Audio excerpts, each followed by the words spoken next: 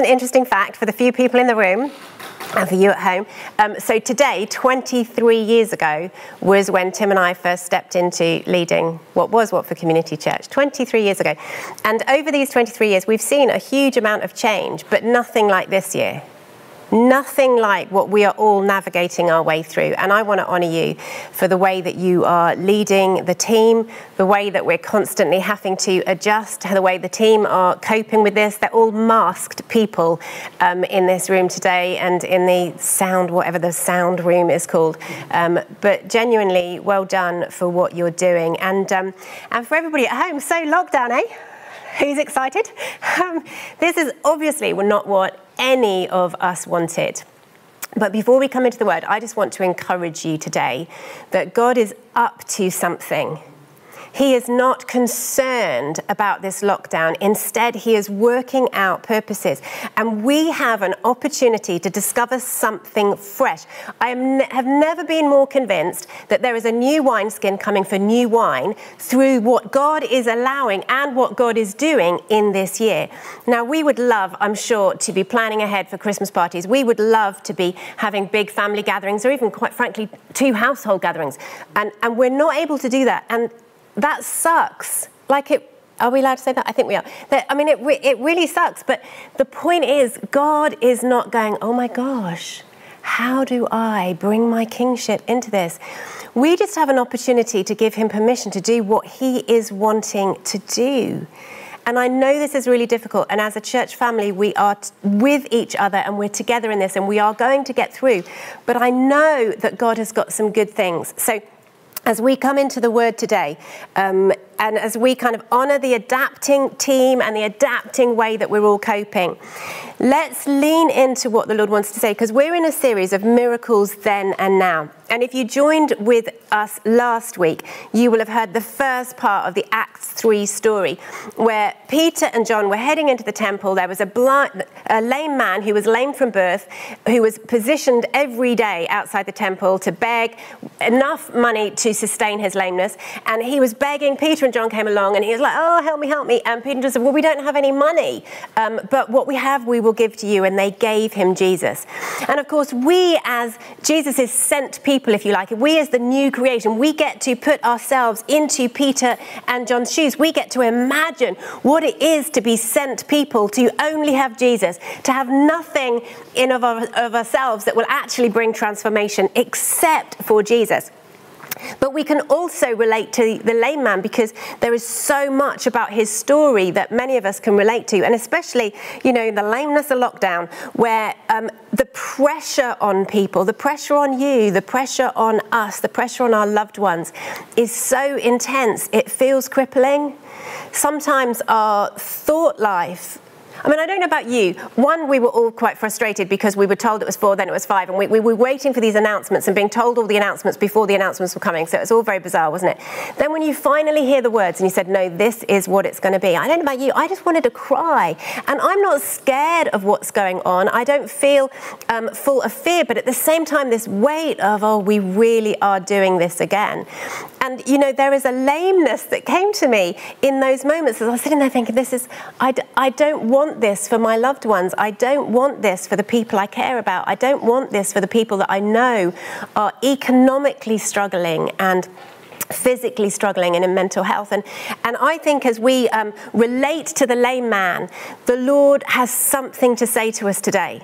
Not only because he was healed in the story and so there is hope for us, but in some more transformations that were experienced in the whole community.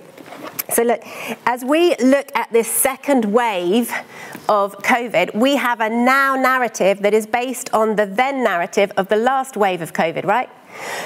Depending on how our experience was in the then of the previous lockdown will depend on how we are facing this lockdown. Now, we might be facing it with fear, or we might be facing it with fatigue. We might be facing it with kind of like an anger, or we might be facing it with an apathy. There could be a whole heap of things that we're experiencing as we face this lockdown and this whole sort of next stage of COVID. But you see, what the Lord wants us to do is draw our eyes out of the circumstances of COVID.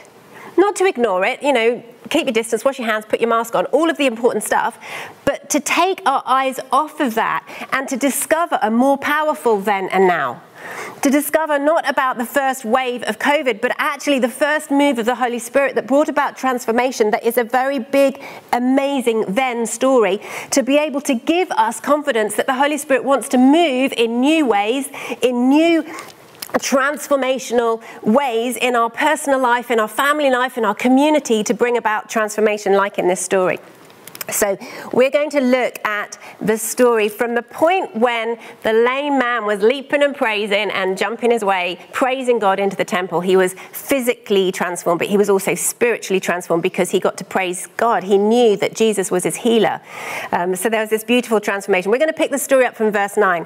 And I'm going to read all the way through to the end of 26. And effectively what I'm doing is I'm just nicking Peter's preach, because he goes on to preach. He's an amazing opportunist, is Peter. You know, we need to learn, folks, to be opportunists.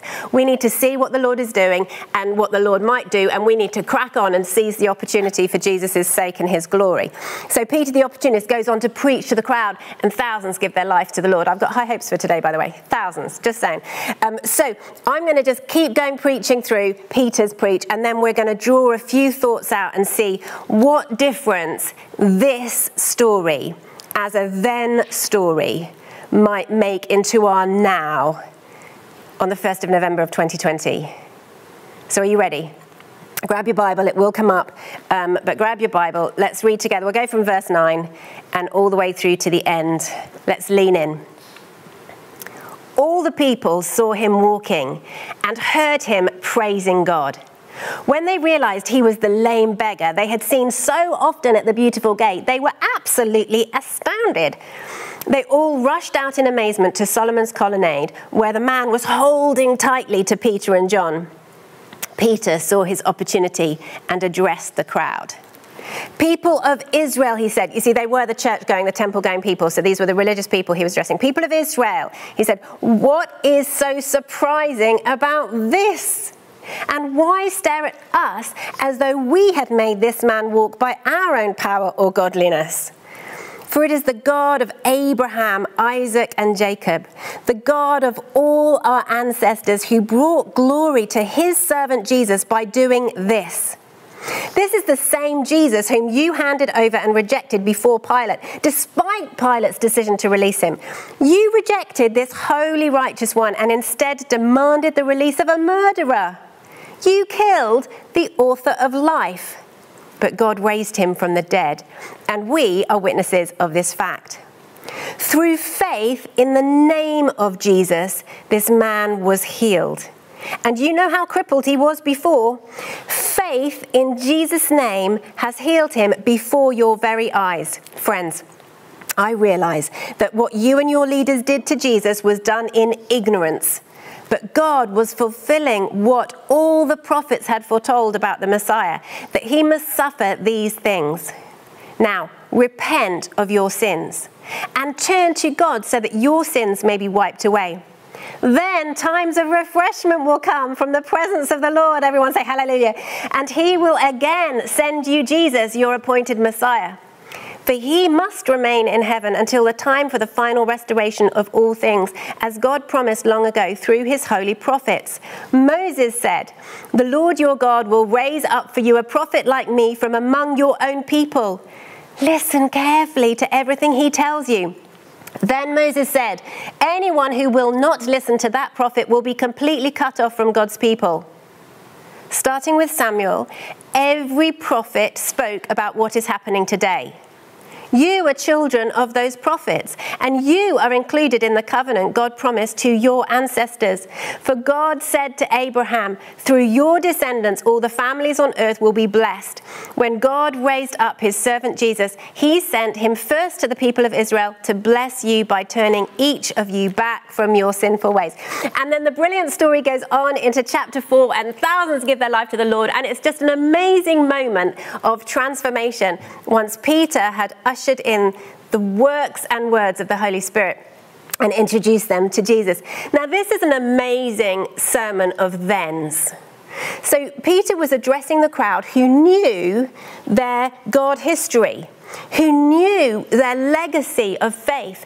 You see, they had been schooled in the Old Testament. Obviously, Peter was busy sort of being the New Testament and writing the New Testament along with all the others. But they had the Old Testament.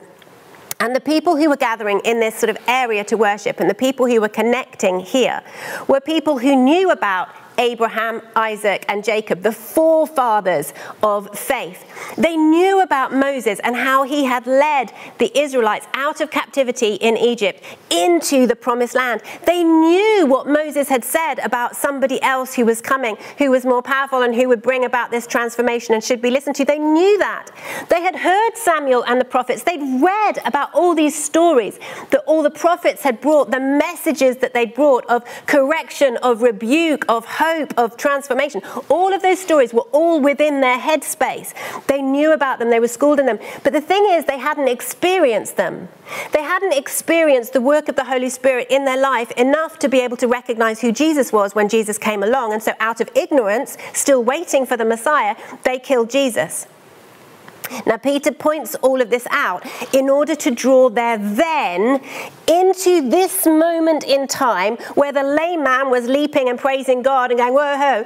They wanted to draw the then and say, look, everything was pointing to this. Everything of the Old Testament was pointing to Jesus. And Jesus is who we're pointing to now in this healing. Because there was nothing about me, said Peter. This is not my godliness. And I can absolutely assure you, for all the miracles that are going to take place today, for all the miracles that are going to take place this week, for all the miracles that are going to take place in this next month, because there are going to be miracles in this next month, it will be nothing to do with my godliness and nothing to do with David's godliness, even though he's really, really godly. It will be nothing to do with anything of us, and it will only be to do with Jesus. Why? Because it is only Jesus who can bring about transformation. So Peter was drawing this story, and you'll know this because when Jesus talked about the Holy Spirit coming, he said, you know, the Holy Spirit's going to tell you the things you know and remind you of the things I've told you. There's a thing that happens with us, let's face it, in our journey with Jesus, is we get a bit forgetful. We get a bit apathetic, we get a bit complacent, and we forget the things we've learnt before. That's why the Holy Spirit will remind us of things, why he'll come alongside us and tell us what we need to know. But you see, this happened to the Israelites in these days. They had forgotten to join all the dots of the Old Testament together to be able to see that when Jesus was in front of them. And so Peter is saying, okay, your then is strong, but you need to connect your then with your now in order that in the now you don't miss what God is doing. And this, my friends, is one of our challenges. We need to connect our thens with our nows in order to not miss who Jesus is and what Jesus is doing in these days. And we don't need to connect our COVID then. We need to connect our Christ then. We need to connect with who Jesus is, who he said he was, who he's shown himself to be, in order to, in this now moment, see what Jesus is doing. Now, when it comes to healing, I have some confident thens. I have some significant thens which make me very confident in my nows. I was, 1999, how many years ago was that? We've got a mathematician in the house. Work it out. 21? 21? Oh, it's only 2020. I can do that. I wish we could edit that. It's too late. We're live. So 21 years ago, I was diagnosed with secondary terminal cancer in my leg. Now, for all intents and purposes, I was really well. Well, I was dying, but I was really well and healthy, so it came as a little bit of a shock that lump was actually cancerous. Now, I found out on the Wednesday, but by the Saturday of the same week, God had broken into my stress and distress and fear and chaos and spoke words to me that said, you're going to be healed. It involved an Indian pastor having a prophetic word that he was going to pray for a woman with cancer to be healed, and she would be, and he was just about to head home to India, and in the whole UK trip he'd not met a woman with cancer. Then I'm popping up my story going, oh, by the way, I'm so sorry, I'm dying. And he came round to my house, said, you're not dying because God said I'd pray for a woman with cancer, and you'll do. You're a woman with cancer, you fit the bill, let's pray. So he prayed, and his faith reached out, and my faith reached out, and I accepted in the name of Jesus that I was healed. Now, I was, because I'm still not dead. So that then gives me a really confident now that when I pray for healing, I believe healing will happen. But you see, what if my then was not as confident?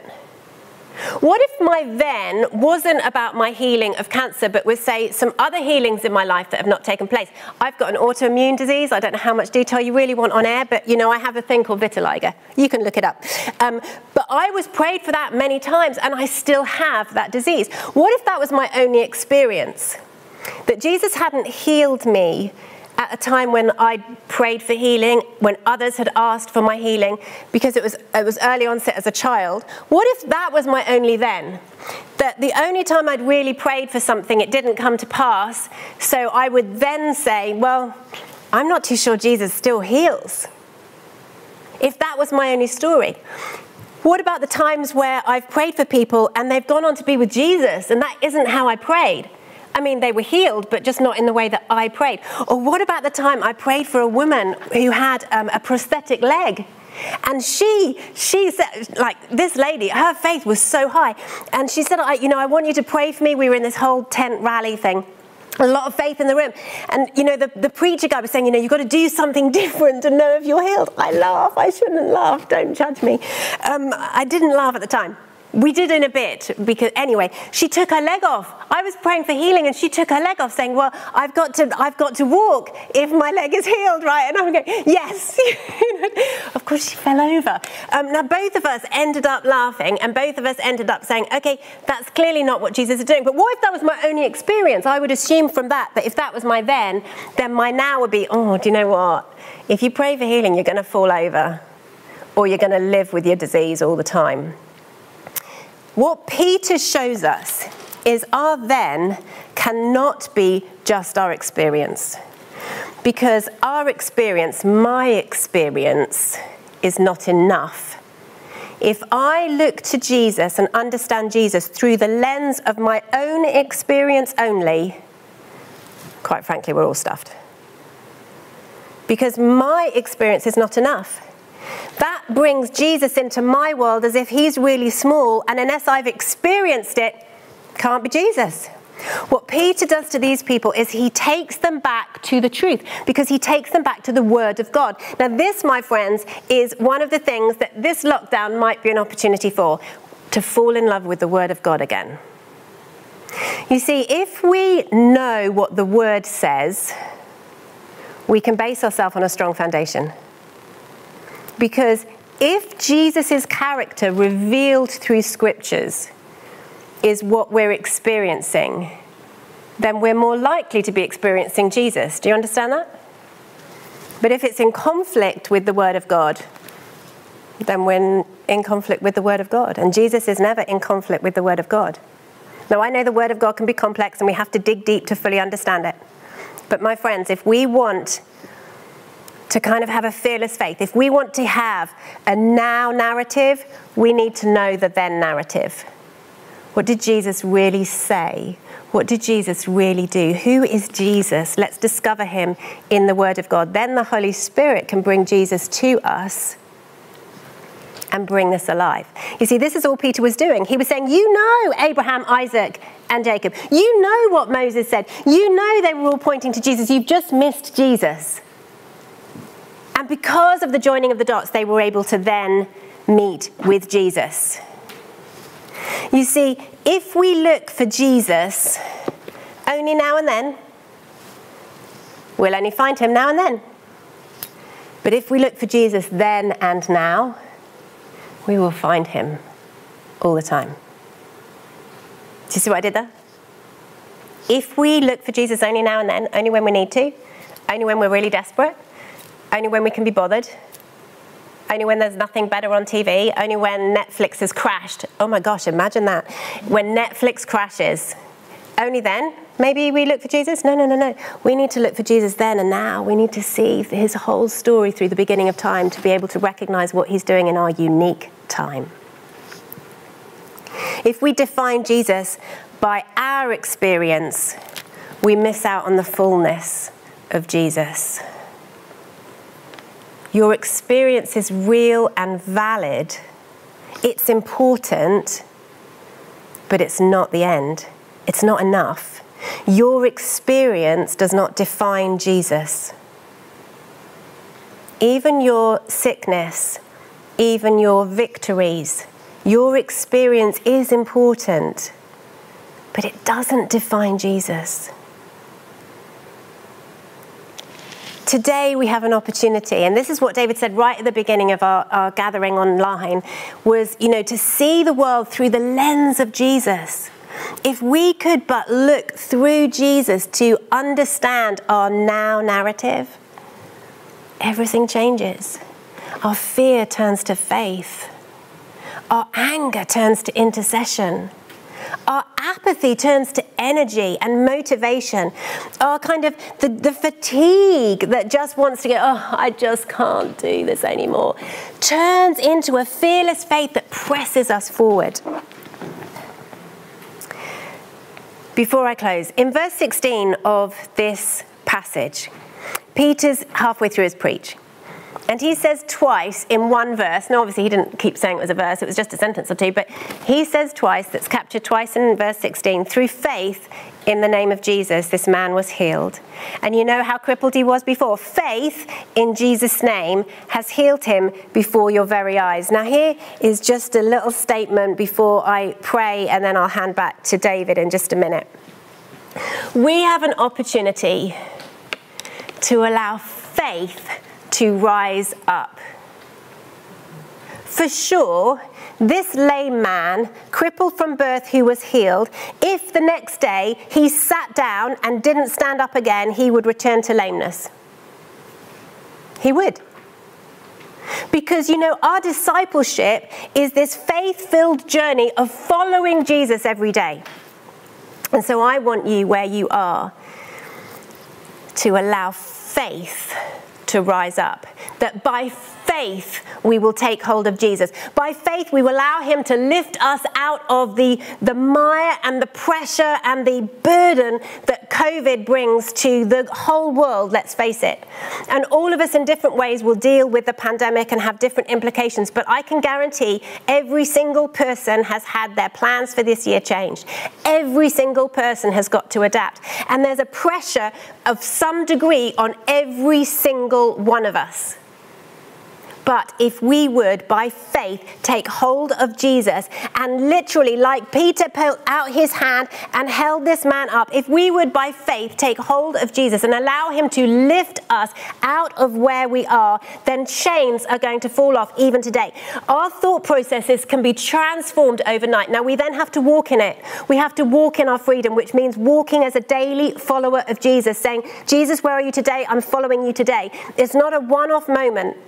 I believe there's going to be a lifting of some really burdened mental health thought processes and pressures and depressions and anxieties. I believe there's going to be a lift off today as David prays in just a minute, and faith connects, our faith and your faith connects with the name of Jesus. Then there's going to be healing. But my friend, tomorrow you must get out of bed and follow Jesus. Tomorrow and the next day and the next day. And on Thursday, when lockdown is confirmed, we get out of bed and we follow Jesus and allow the freedom to become our narrative. So, my friends, would you take hold of the truth that is the then of who Jesus was and who Jesus is and what he's done? And would you, by faith, look through your circumstances, look through the eyes of Jesus at your circumstances and allow his miracle power to work in you now for your loved ones, for your neighbours, for yourself? Let's pray.